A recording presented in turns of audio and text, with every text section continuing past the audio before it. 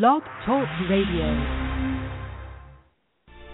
Challenging, thought-provoking, insightful. This is the Ninja Pastor with Sunday's God in Country with Dr. Shawn, hosted by nationally known speaker Reverend Dr. Shawn Michael Greener. Not your typical reverend. Dr. Shawn is a proud U.S. military veteran, former law enforcement officer, founder of the internationally regarded Executive Protection Team. Through his riveting national speaking, this Ninja Pastor tells it like it is. This show is biblically and politically engaged in the battle to save our country, with a pedal to the metal, with this Sunday's edition of Sundays with Dr. Shawn. Buckle up. Here's your host, the author of the critically acclaimed book, Excellence Killed the Church, How Mediocrity is Destroying America, Reverend Dr. Shawn, the Ninja Pastor, with today's message.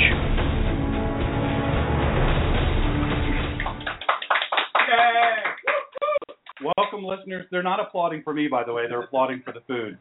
Listen, every week I try not to say anything about the food, and then every week this group outdoes itself. Crab cakes. We have ice cream. I don't even know what kind is that? Chocolate. Oh. It's gone, by the way. Fresh greens. All kinds of different casserole, fried chicken, and crab cakes. Homemade crab cakes. A homemade beef stew that's not. We've got blueberry. Is it lamb? Really? Lamb stew. Lamb stew. My goodness, people. Homemade muffins, homemade rolls. If you come here at 5, you're gonna. If you leave here hungry, something's wrong with you. You're on some sort of weird diet if that's the case.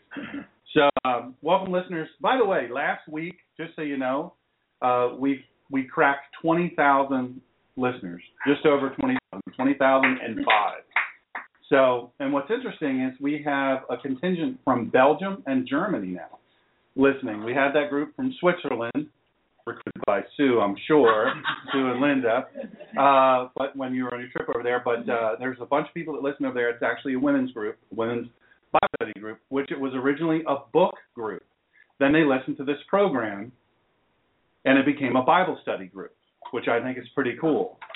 They were reading secular books, and they just, it's kind of cool. It's just a really neat thing. But in Germany, I think it's interesting that there's a bunch of people, and they're actual Germans.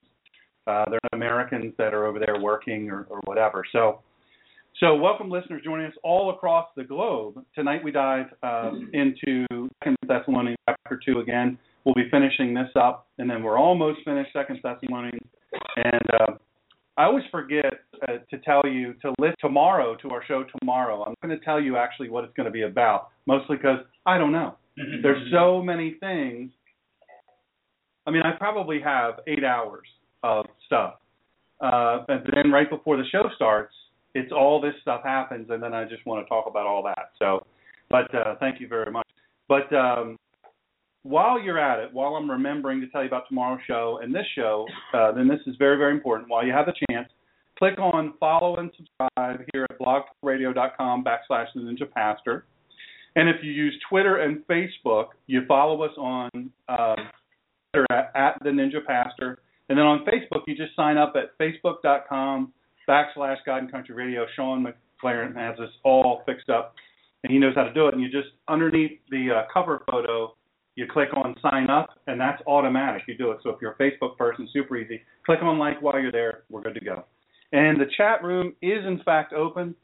Last week we had some struggle with that. I've gotten a lot of correspondence about the Monday show last week with Cindy and Dr. Tom Borelli, and people were really, really pleased to hear from them. They really enjoyed them, and they actually enjoyed being on the show. They told me they had a lot of fun. They felt really free to say what they wanted to say, and they got across what they wanted to get across. So they're eager to be back on. So anyway, so here we go. We're going to get started. This is 2 Thessalonians 2, I think 5. Don't you remember, with you, I used to tell you these things. Anybody ever hear that from their parents or their big sibling? Like, did I tell you if I've told you once, I've told you what, 1,000 times. So that's kind of how it works. I mean, that's how it works. We have to be told stuff a lot. Sometimes we're told stuff in person, and sometimes we listen really well, and sometimes we don't. Is it choppy? I wonder why. I don't know. Let's put this up here to see if it helps. I think the internet is really choppy. The signal is very. So those of you listening, I apologize for the signal is extremely weak. Barely even 2 bars. So there we go. Thank you, brother. So don't you remember? In order for somebody to say, don't you remember, what did they have to do? They had to tell you something. And if they're saying, don't you remember, what does that usually indicate? It usually indicates that they told you something important enough that you were supposed to remember. That they wanted you to remember, and not just remember it, but to do it. Let's give that a try right there. Oh, that's a little better. So, when Shaul or Paul was still with him, or with this group, he told this group things. Don't you remember that when I was still with you, I used to tell you these things? Shaul or Paul is saying, look, this was important enough for me to take my time to tell you, you should remember this. And then verse 6, and now you know what is restraining, so that he may be revealed in his own time. Now I'm going to explain that in a little bit. For already, I bet we'll even finish early. I bet we'll finish early. Who thinks we're going to finish early? Anybody raise their hand? I could get no. Oh, Big John in the back says he's my one guy. Long odds here. You know me too well. Let's turn off the power. There you go. He knows where the power switch is. And now you know what is restraining, so that he may be revealed in his own time. Remember last week I talked about the microwave society. Everybody, I don't use microwaves. I set them on fire by accident. So, which is totally not kidding. I actually did set a microwave on fire. I don't know how to use them. But I'm just not a huge fan of microwaves. I just, as a means of heating food. But let's say you're cooking something for a minute. And then in about 40 seconds, you're like, that's good enough. Ding. And you take it out. We can't even wait minutes. We're in such a rush. Everything has to be in our time. But the way things actually work is in God's time. And that's the hardest lesson for us to really, really take, is that this is about God. This isn't about our time. It's about God's time. We do things in God's time. For already this separating from Torah is at work secretly, but this is verse 7, but it will be secretly only until he who is restraining is out of the way. This sounds like some funny language here. So, Shaul, in verse 6 and 7, Shaul wrote to the Thessalonians, and now you know and then in verse 7, he says, who is restraining. Look, they knew. The audience, this is why I say it's so important for you to know who your audience actually is. Because they knew. They knew. Shaul was talking to them. When he's saying about the person who's restraining and all of this, the person who's separating the Torah, they knew. We don't know because we're confused by it. We read it now and we think, what's he talking about? Who's that? And we make guesses the best we can. But that's why we have to study. I say it all the time. You're never going to have a deep relationship with God unless you take the time, not just here, but in other places, you take the time to study Him. And not just reading Scripture, but also commentaries and things of that nature. And some you agree with, some you don't agree with. Some biblical scholars and theologians, you're going to agree with some, you're not going to agree with others. There are some pastors who will say, all you need is a Scripture. And technically speaking, that is true. If we truly submit ourselves to Ruach HaKodesh, which is the Holy Spirit. But the problem is, most of us don't actually do that. Most of us don't surrender to the Holy Spirit when we read, when we pray, when we enact our life. And I'll explain that more in a minute. So the people, the audience who he was speaking to, the church at the gathering, the Kehalah, at Thessaloniki, they knew who he was talking about, but we don't know. According to Ernest Best, I love his name, can never argue with that. The first and second epistles to the Thessalonians, he wrote a book, and on 295, page 295 through 302, interpreters have suggested various candidates for the restrainer. Who might the restrainer be? God, the Messiah, the Holy Spirit, the Roman Empire, the preaching of the gospel, and some force hostile to God. There are arguments against all of these, but the last makes the most sense to Dr. Best. Since the phrase is out of the way can reasonably be applied to the adversary Satan, who holds sway in the world now. And we have evidence of that in Ephesians 6:11 through 13, 1 Peter or Kepha 5:8, 1 Yochanan or 1 John 5:19, but will be dealt with in the future by God, which talks about that in Revelation 12, 13, and 20.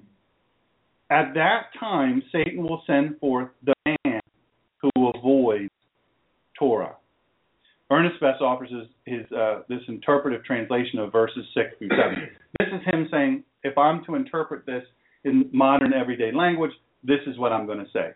And now you are aware of the hostile occupying power, so that the man of rebellion will be revealed at his proper time. For the mystery, which is rebellion, is already at work. Only until the hostile power at present in occupation is out of the way, and then the rebel will be revealed. So in verse 8, then the one who embodies separation from Torah will be revealed. The one whom the Lord Yeshua will slay with the breath of his mouth, destroy by the glory of his coming. Now, you've heard people use the word embody of other people. That guy, your violin playing, Steve's violin playing, embodies excellence. Your firefighting embodies excellence. All of your cooking embodies excellence. That's you guys. Everybody embodies some form of something about something. Embodies it. We are. It's almost like that almost defines us. Wow, this person is like this. This person is this. You see what I'm saying? Embodies. The one who embodies separation from Torah. The one who is separation from Torah. The one who represents and pushes and forces separation from Torah. You might say, well, what's the separation from Torah? And I hear postmodern Western evangelical pastors, I hear them talk about this sort of sideways. It's a sideways, and they'll change the word from Torah to the law. Separation from the law. They'll change it to the law. And the two aren't necessarily the same thing. That's important to know.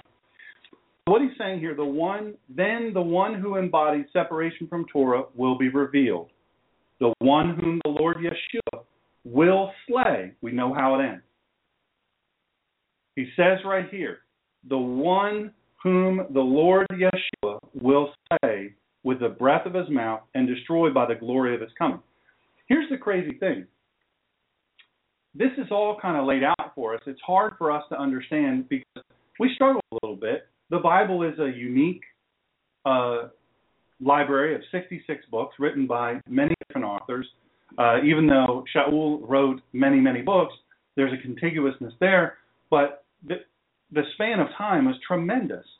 Some were fishermen, some were physicians and lawyers and tax collectors and all these other things. It's such a diverse and amazing crowd. And yet, if you really know what you're reading and understand the contextual continuity, it's this finely woven thread that goes together to create a library of books that gives us tremendous knowledge. The deal with it is how many of you ever read Tom Clancy? Anybody ever read God Your Soul, Tom Clancy? I had the pleasure of writing years and years and years and years, many years ago. I didn't even know who Tom Clancy. I didn't know this was the Tom Clancy. I knew who Tom Clancy was, but I didn't know this was the Tom Clancy. I rode motorcycles on a trip with him. Actually, spent a couple evenings together riding. We happened to be riding the same direction, and we enjoyed a lot of time. It wasn't until we were saying goodbye, and he hands me his little card that says, all it says on the card is his personal phone number, Tom Clancy, author. Cool. And yeah, so I just kind of looked at the card and swallowed really hard and said, "You're Tom Clancy, the Tom Clancy." yeah. I mean, I was just stunned that I had been spending all this time with this great guy, and he really was a humble, everyday, regular guy. Had a fantastic BMW motorcycle, but that's a whole other story. But the bottom line is, when you read Tom Clancy, you have to really kind of pick it apart, folks. You can't just real quick, you can't breeze through. Nobody skims Tom Clancy, right? Anybody in here have an author they love to read that's kind of difficult to read? You have to apply yourself. Name some people. Skip Moen. Skip Moen. Thank you very much, Dr. Skip Moen, my esteemed professor. Shakespeare. Say it again. Peter Lobat. Any others? Anybody else read? You love to read them, but they're hard to read. You got to really apply yourself. So suffice it to say, there are lots of people that are hard to read. He better not have said me. He did say me. I'm the author that's hard for him to read. Can't believe that. Now you can advertise your book. Good luck getting home. Excellence killed the church. How mediocrity is destroying America. Another thing I always forget to do. My family says, "How are we if you never sell your book?" It's so funny. I bumped into somebody the other day at the the Walgreens at the pharmacy. I just forgot about this. Who bought my book? I don't even know who this person is. They bought my book, and they saw the picture on the back flap of the book, and then they saw me standing there waiting on my prescription, and they said, "Are you Shawn Greener?" And I said, "Yeah." And I'm a little nervous, there's a lot of crazy stuff going on. I've made a few enemies. And they said, "You wrote that book, Excellence Killed the Church." And I said, "Yeah, I did." Looking for weapons, of course, checking them down, making sure mine is close reach, taking a defensive position behind the aspirins. But no, it was the funniest thing. I just remembered that just now. It's the funniest thing. It's funny how it happens, but I don't sell the book enough. And I promise I'm still working on the follow-up to that. But my point in here is that, listen, the Bible is a book, a library of that is complex, and we have to accept its complexities. We have to accept the fact that we have to dig in like we are hungry. We have to dig in like we're hungry to understand, to take it to ourselves. We don't. I'm writing a piece for, I'm working on another doctorate now, a doctorate in ministry, and I'm working on a piece now where I talk about the modern church and lessons that 1st and 2nd Corinthians teach the modern church. And one of the things I talk about is, it refers to, if you read the complete Jewish Bible, you see this is to God's messianic congregation. God's messianic congregation. So you're reminded, whose church is it? What do we do in the modern church? Everything becomes about us, the feeling we have. I talk about, there's 35 minutes of off-the-chain, almost like you're at a rock concert, music, and then 15 to 20 minutes of an extremely weak sermon that's, from a guy whose first name only, wears his affliction shirt, and looks hip, trendy, and cool. And it's so soft. It's so light. Now, that church, for a lot of people, very appropriate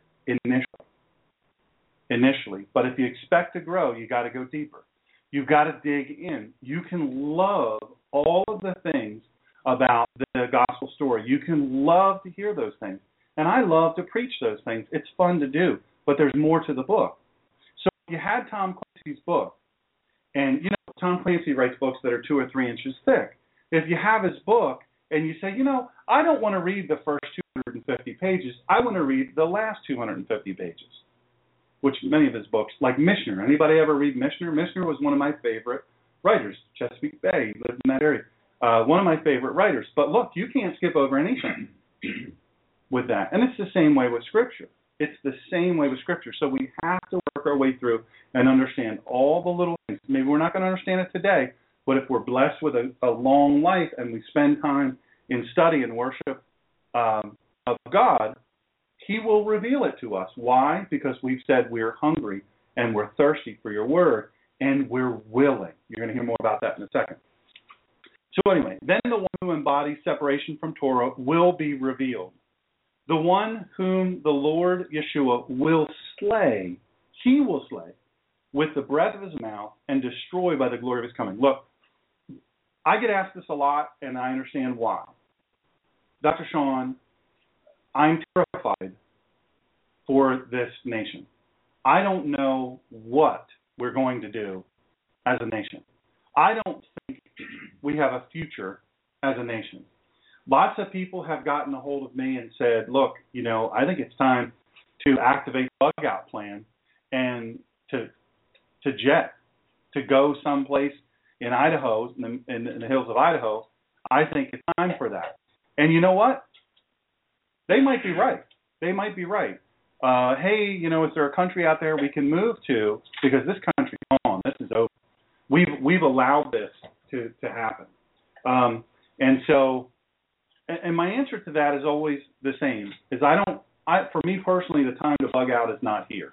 The time to pull the plug and say, you know what, we're done on this little experiment called liberty and freedom. It's not now, and it's not here. As far as I'm concerned, I'm to fight until the word comes back. That's what he's given me to do. Different people have different things, mandates from God. Some people, maybe that is their calling to go and to separate themselves from society and say, hey, you know what, I've had enough.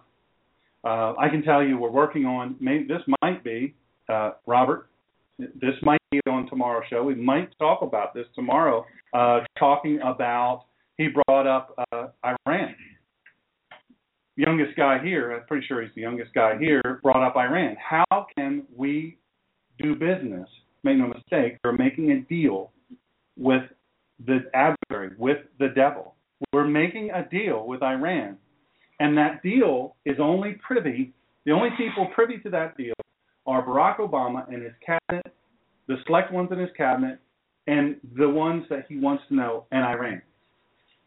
We're going totally outside what our Constitution says and what Congress is to do. Now that's bad enough. But there should be serious calls for impeachment of the president and his entire staff that's working on this Iran treaty. Because it is absolutely treaty with the devil. It is treasonous. And it should not be permitted. Under these conditions, it is absolutely treasonous. And I'm not saying that for hyperbole. If you know the Constitution, if you know the laws of our land, it is treasonous. And the fact that our, sadly, allegedly conservative Congress has not yet called this administration on the carpet in a forceful way is sickening to me. But make no mistake about it, however this goes with this treaty and all the other stuff that's happening, however this goes, we know this verse tells us Yeshua will slay with the breath of his mouth and destroy by the glory of his coming. Kind of eagerly awaiting the glory of his coming, but yet a little afraid. You know what? If we're eagerly awaiting the glory of his coming, what they're talking about here, but we're not a little bit fearful, we don't understand what's going to happen. And if you want to understand what happened, go to theninjapastor.com, go back and listen to, it's a free series, also on iTunes, free series on end times. I do a whole thing. This group here, the Kehlah, most of you were here for that, and it was an off the chain thing talking about the end times, and obviously yet to be revealed, and all the things that are going to happen in detail. So you can get that; it's free of charge. When this man who avoids Torah, this is verse 9. When this man, what's that telling us? It's not going to be some entity. It's not going to be some group. It's going to be one man. When this man who avoids Torah comes, give him the power to work all kinds of false miracles, signs, and wonders. Listen, people are going to come at us as the Christian society, as the followers of the way, however you self-identify. If you believe in Christ and you believe that God is the creator of this universe, that he sent his son, all these things, you believe these these tenets of our faith. If you're a believer of that, you are susceptible, believe it or not, and I mean this with a sincere heart, you are susceptible to the false miracles, the signs, and the wonders. We are all susceptible to that. Why? Because we all want to see some miracle worked. We all are hungry to see the power of God enacted here on the terra firma, on the earth. We want to see God do amazing things so that we can point and say, my God did that. We all want that. And that's a normal thing. It's okay to want that. It's okay to hunger for that. And you know what? God does miracles all the time, and we see them, some of them, and some of them we don't see. Some of them we acknowledge, and some of them we don't acknowledge. Some of them we give attribution and glory where it doesn't belong. We give it to man. We give it to, even a beautiful day. The past several days here in the Northeast have been amazing. They've been gorgeous, so pretty.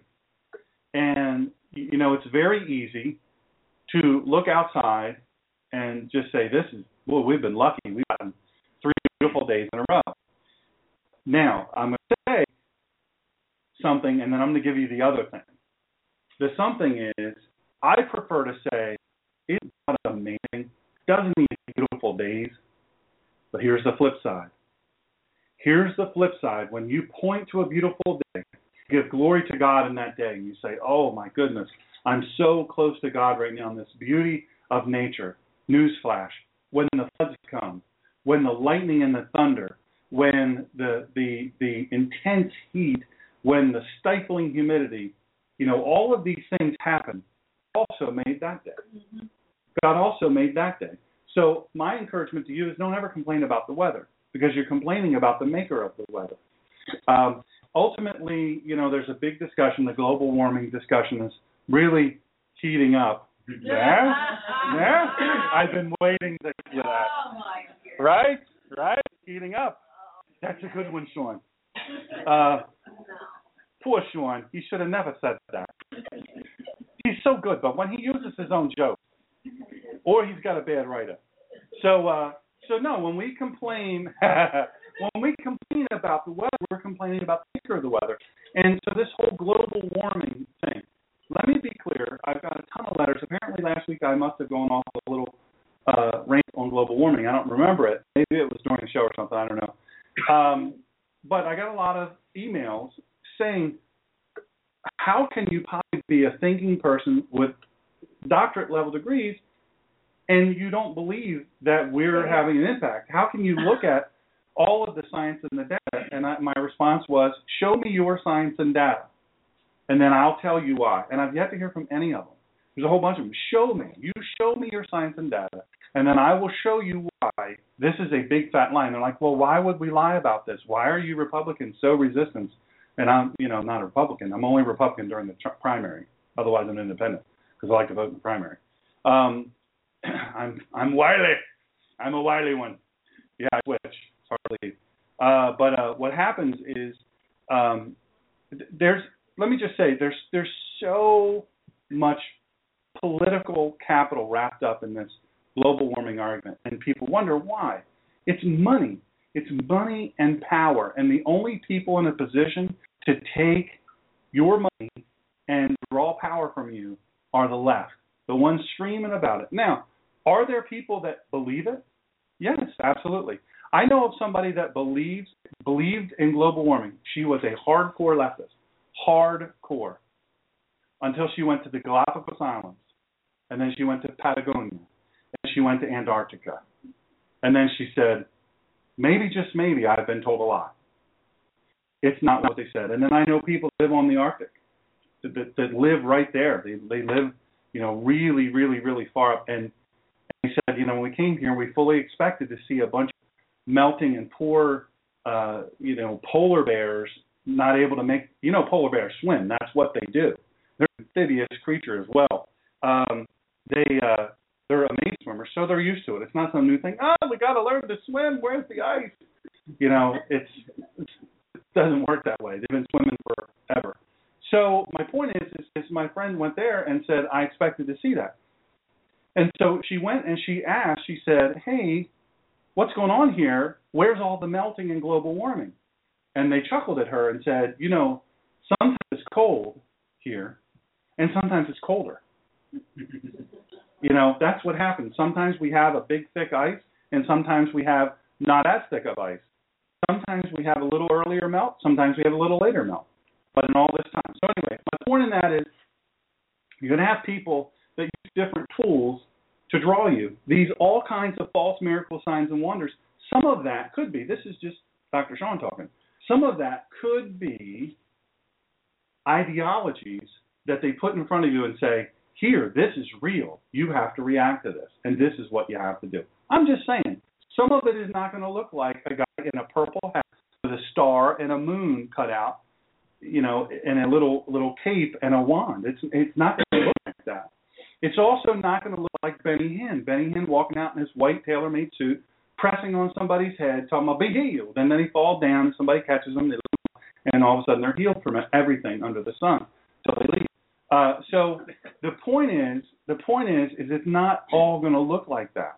It's not going to look like that. And Christians, we're so hungry, right? We're so hungry for God because we're told to hunger and thirst after righteousness. We're so hungry for God. That we're hungry for things of God. And we want to see this. We want to attribute this to God. But we have to be wary. We have to be wary. Slippery slope, though, because Yeshua came. And he laid his hands on people, and he spit into the dirt and made mud and gave sight to the blind. Why could he do that? Why could he do that? He could do that because his Father, God, Adonai Elohim, the optic nerve of the blood vessel, every single piece of the human body, he knit together, wonderfully and fearfully made. That's why he could spit into the ground and gather up mud and put it on the guy, and all of a sudden he could heal. He healed people. But you know what? Say the flip side of being wary is Yeshua, people doubted him. People doubted him. So it's a careful thing. Here's the other thing. I'm just going to give you a little assurance that's going to help you out so you don't worry, so you can sleep well tonight. Yeshua is coming again. But when he comes again, he's not coming like he did the first time. It's not going to happen like that. It's not going to happen like that. I talk about that in our End Times series. All right, so verse 10, I beat that to death. He will enable him to deceive in all kinds of wicked ways. Well, let me just say this, and you'll find this ironic. I did get a bunch of messages last week. Remember last week, all of a sudden I looked down and the time was up for the radio audience? It was like 1 minute to go or something. The biggest comment I got last week was, do you not have a watch? Here's evidence that I have a watch right here. I have a watch. But then there's a clock right here, but I just forget to look at it. I kind of like doing this. So verse 10, he will enable him to deceive in all kinds of wicked ways those who are headed for destruction because they would not receive the love of the truth that could have saved them. Now, there's a lot in that verse. He will enable him to deceive, what? In all kinds of wicked ways, those who are headed for destruction. In other words, if you're headed for destruction, you're going to be able to be deceived. And who is it up to? You. You either receptive to that path to destruction or you're not. You're either welcoming to that path to destruction or you're not. Those who are headed for destruction because they would not receive the love of the truth. Not the truth. The love of the truth. So much deeper, so much more powerful than just the truth. You say you don't see miracles? There's a miracle, just walked in. You don't see miracles? There's one. You can touch him, shake hands. Well, I don't know if you want to touch him or not. He might not want a bunch of kids touching him. By the way, you missed out on some crazy good food. I'm just saying. Mark it. So, because they would not receive the love of the truth that could have saved them. How many people do you know that are not listening? They're in a path. I just had a terrible experience in my life, a horrible experience. Several weeks ago, the girl that did my braces was with me day one, just for years, put me, did all the different things, every 6 weeks I'm seeing this girl for an hour or more. Delightful girl, 22 years old, wonderful, wonderful girl, sharp, sharp, sharp. And yet she was in the grip of addiction. Didn't even know it until the last 3 times that I went to see her. I said, something's not right. Something's not right. Are you okay? Yeah, I'm okay. I'm just not feeling blah, blah, blah. And then the Sunday after my last appointment, she died of an overdose. 22 years. I ended up speaking at her funeral and her memorial service. I was devastated. And really, to be honest with you, some folks have asked me, why are you so devastated by the loss of this person? She was just your orthodontics tech. But this is a person, every 6 weeks, for an hour or more, I looked forward to our exchanges and back and forth, and she was just a delight. And here's the crazy thing, she was great at her job. She was really good at her job up until the end. The truth is, the truth that would save her is God. The truth that would save her is the Holy Spirit releasing her from her addiction, her hurts and her habits and her hang-ups. The truth that would save her was and is God. I happen to know, based on our conversations, that she knew God. She knew Jesus. And she's in heaven now. I know that. I don't have any doubt. When I preached at her funeral, I had no doubt at all that she knew God, because she was very clear about it. But here's the crazy thing. We've got to love truth. Right now, we're being told in this country, and the folks listening in Germany and Belgium and Switzerland, I have to say, God bless you. I have people that listen in Greece. I don't know if they're listening tonight. I don't even know if some of them even have power. The story we're getting from Greece is not accurate, by the way. The American press is not telling you the truth. It is far worse. There are literally hundreds upon hundreds of suicides, people going up to holy places and throwing themselves off because they can't pay their bills. Their retirement has been shut off. All of these things have happened. Now, the largesse of Greece is unsustainable, quite frankly. And there's a lot that has to happen. I don't know if that country, can you imagine Greece? We're talking about Thessaloniki here. We're talking about Thessalonica, we say, but it's actually Thessaloniki. But we're talking about that, a great place in Greece that exists today, that might no longer be a country of bad decisions, that those that lead them, that say, hey, we know the way, that led them astray, because they would not receive the love of the truth that could have saved them. We are in a situation, in a state here today, in this country, where we've rejected truth. We've rejected righteousness. We've rejected lawfulness. Listen, I can say with absolute assurance, absolute confidence, look, there's some things, a lot of things about the Bible I don't know. I've studied the Bible my whole life for the last 11 years. I've spent a lot of time with some of the greatest theological thinkers, greatest theologians, I think, in the world. I've been blessed, and I still don't know a third of what's in this book. But I do know the Constitution because it's a tiny document. I do know the founding documents of this country because they're small and they're simple. They're small and they're simple and they're short and they're plain. And the warning was given to us by our founding fathers, people who were behind the origins of this country, I believe propelled by God to found this country. That we know clearly. There's no question. The fact that we can argue about First Amendment, 10th Amendment, the freedom to associate, and all these things, the fact that there's a major city in the South, in Memphis, talking about digging up a general, a Confederate general, and destroying the monument to him is egregious. You know, there's a move afoot right now to rename the Washington Monument because Washington owned slaves. And Jefferson as well. Folks, the position that we're in, right, first of all, let me say, not about a flag. It's not about, you say, what does this have to do? What at all does this have to do with this? I'm not defending slavery. It was an abhorrent behavior, absolutely.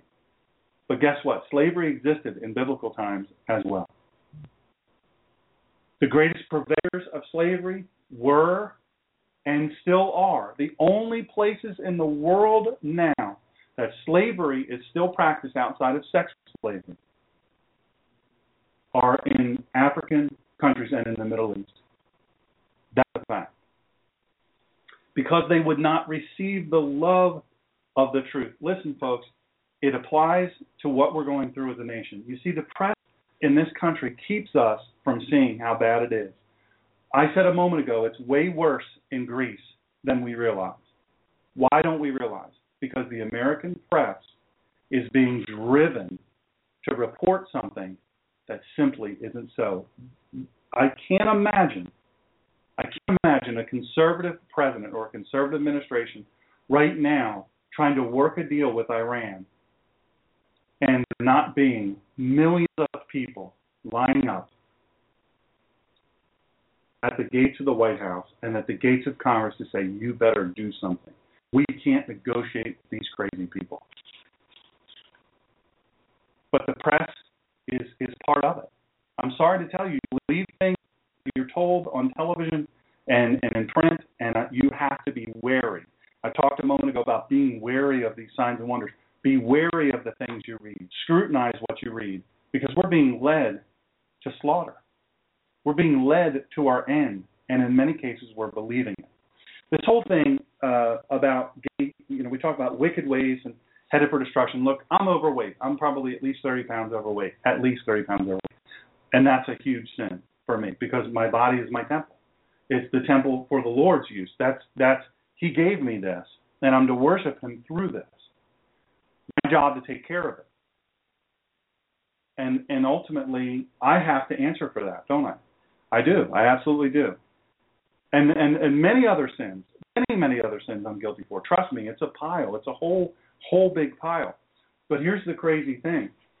When we are told that the rainbow flag is precious and not to be burnt or denigrated in any way, many white and black soldiers fought and died.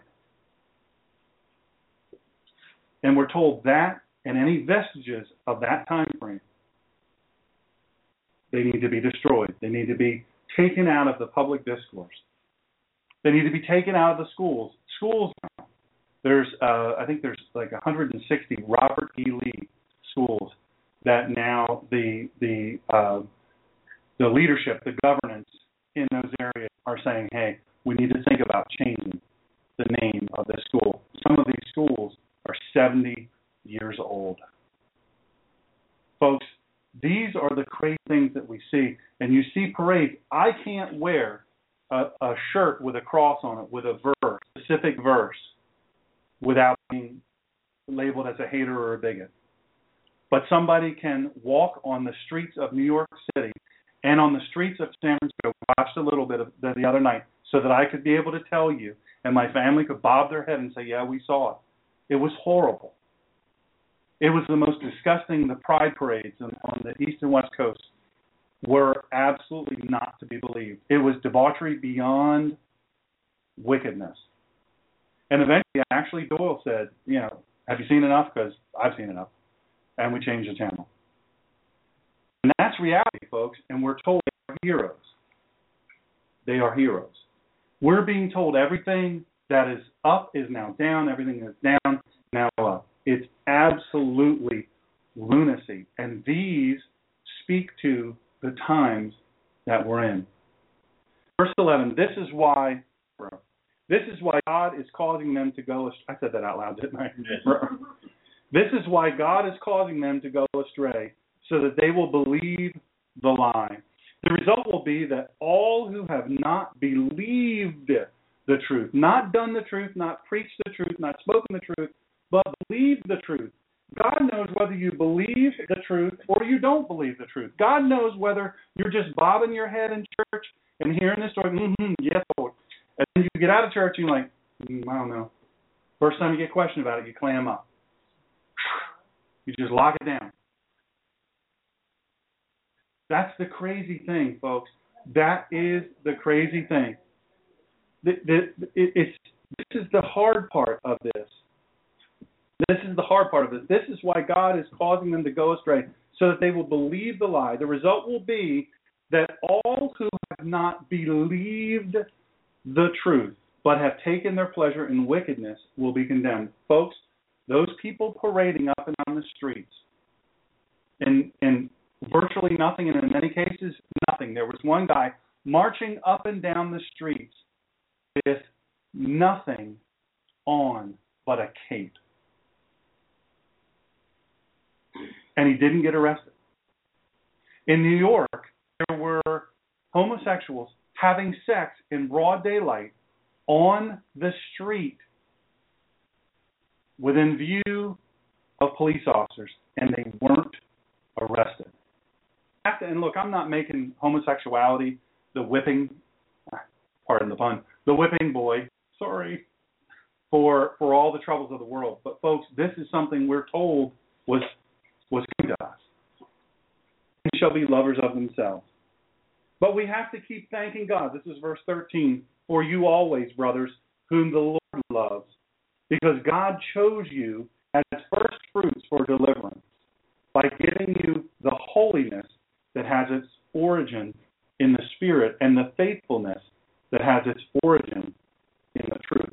If you don't know what you believe, you have no foundation. You know why David Barton, by the way, is taking a lot of heat right now for going on the Kenneth Copeland show. And if you see him on the Kenneth Copeland show, ton of heat. He's taking a ton of heat for going on that show because Kenneth Copeland says some really crazy, really off-the-wall, not-so things. They say, well, why would such a guy like David Barton, why would he go on that show? And I'm not going to go on a big rant about David Barton, but the fact is David Barton is a minister of the gospel.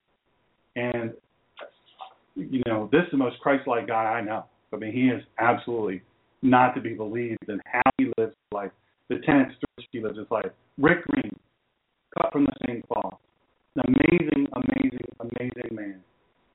Chris Ann Hall, great patriot. You saw her here. She speaks all over the country. My goodness, the girl doesn't stop. She forgets to eat because she's so busy.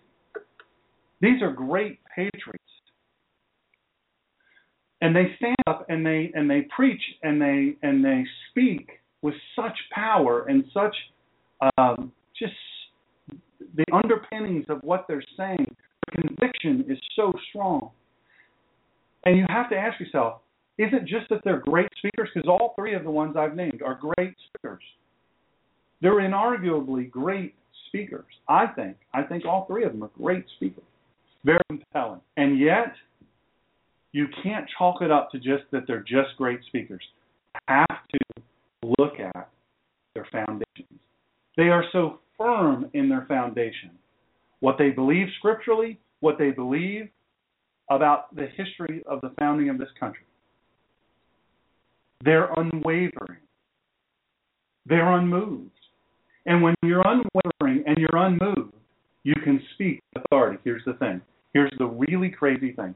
The left has taught you and taught me and taught everybody in the sound of my voice, listen, if you stand up for something and you have any skeletons in your closet, then you are every single person, including me, within the sound of my voice, has skeletons in your closet. Every single person, including me, has hurts, habits, and hang-ups that you wouldn't want somebody else to know.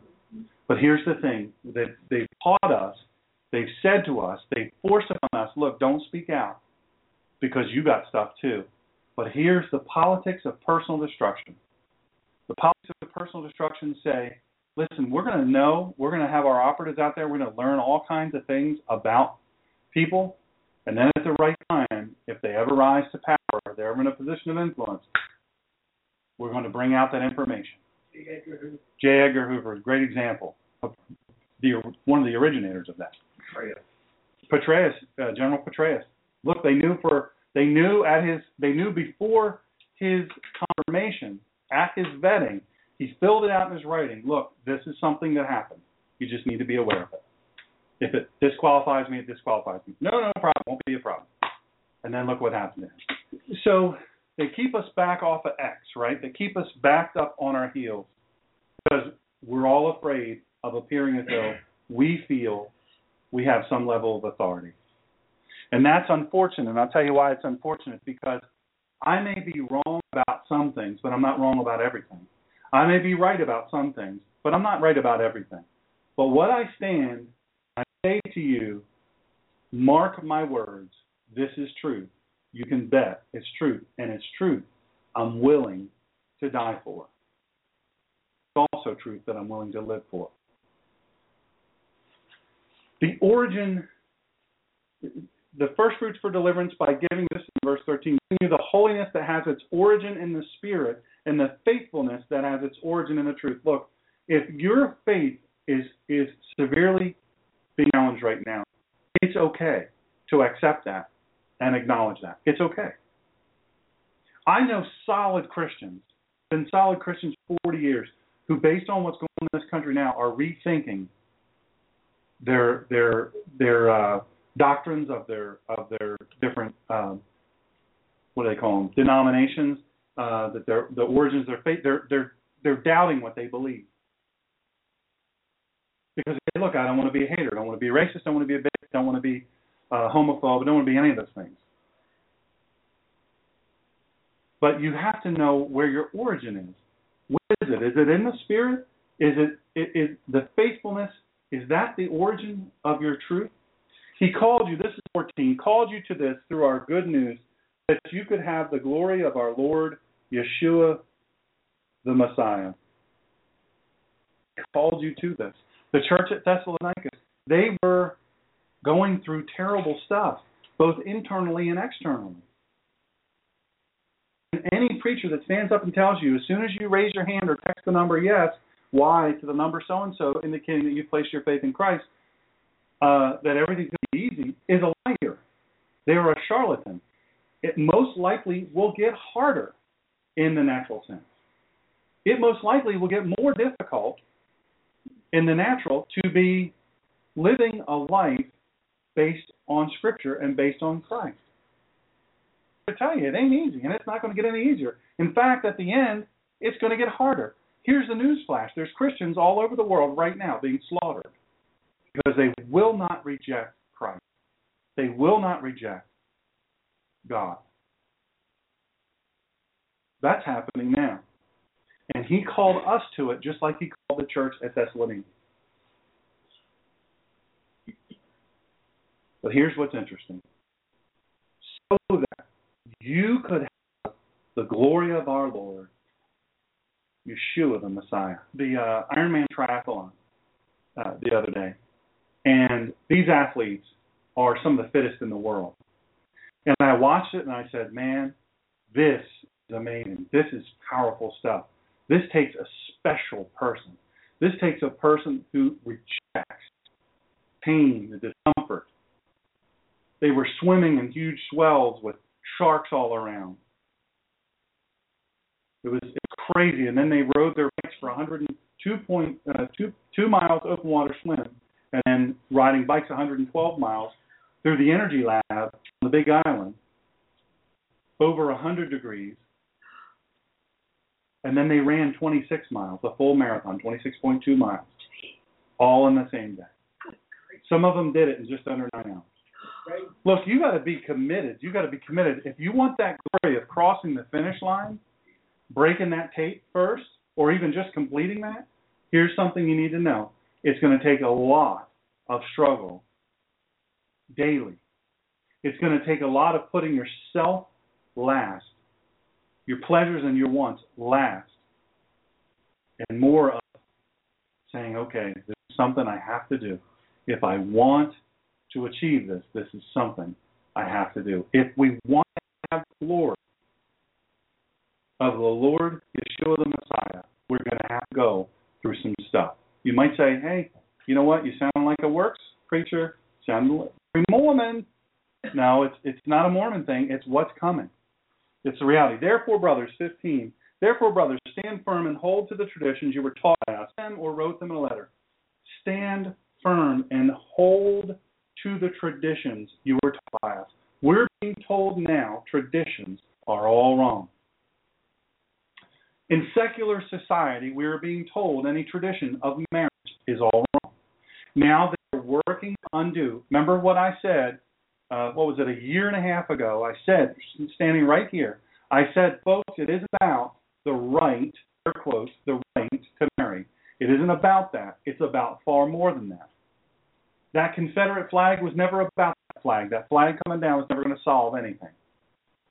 People are still killing people in Chicago. Where supposedly you're not allowed to have a gun. Founders are all being picked at and dug at to the point now where they're actually digging up Confederate heroes and tearing down their statues. To the point now where it's no longer, and now I pronounce you husband and wife, even in secular but legal marriage between a man and a woman. They're seeking to take away that language, such that if you use that language, it shall not be considered a legal marriage. Remember what I said. It was never about equality. Hold to the traditions you were taught by us. Folks, we were taught by all the great history teachers that we had growing up. We were taught the founding of this country. We were taught the sacrifices that were made. We were taught all of these things. We were taught, I know I was taught, I can't speak for you, taught about, thank you, Jerry. I was taught these things. But today we're being told that those are wrong, that those are bad traditions. Why? Because they want to de-God our country. They want to de-God our country. Thank you very much for joining me. We run out of time. I have up to 2 hours I could take, but I don't want to keep you here 2 hours, and I'm sure people have stuff to do on Sunday. Join me tomorrow. We're going to talk more about some of this, a good bit of this. It could be a rant. I could be off the chain. That could happen. I know that you know that could happen if you listen to this show. Robert needs help. Join us next time for Sundays with Dr. Shawn. And please follow this show and the Collision of Faith and Politics radio show during the week at www.blogtalkradio.com/The Ninja Pastor. And follow Dr. Shawn on Twitter at The Ninja Pastor and on Facebook at www.facebook.com/God in Country Radio. And check out all the free messages, archive shows, and buy Dr. Shawn's critically acclaimed book, Excellence Killed the Church, How Mediocrity is Destroying America, at www.drshawngreener.com. Join us during the week. And in the meantime, Dr. Shawn will be fighting for you and for this great country. Thank you for joining us in this fight.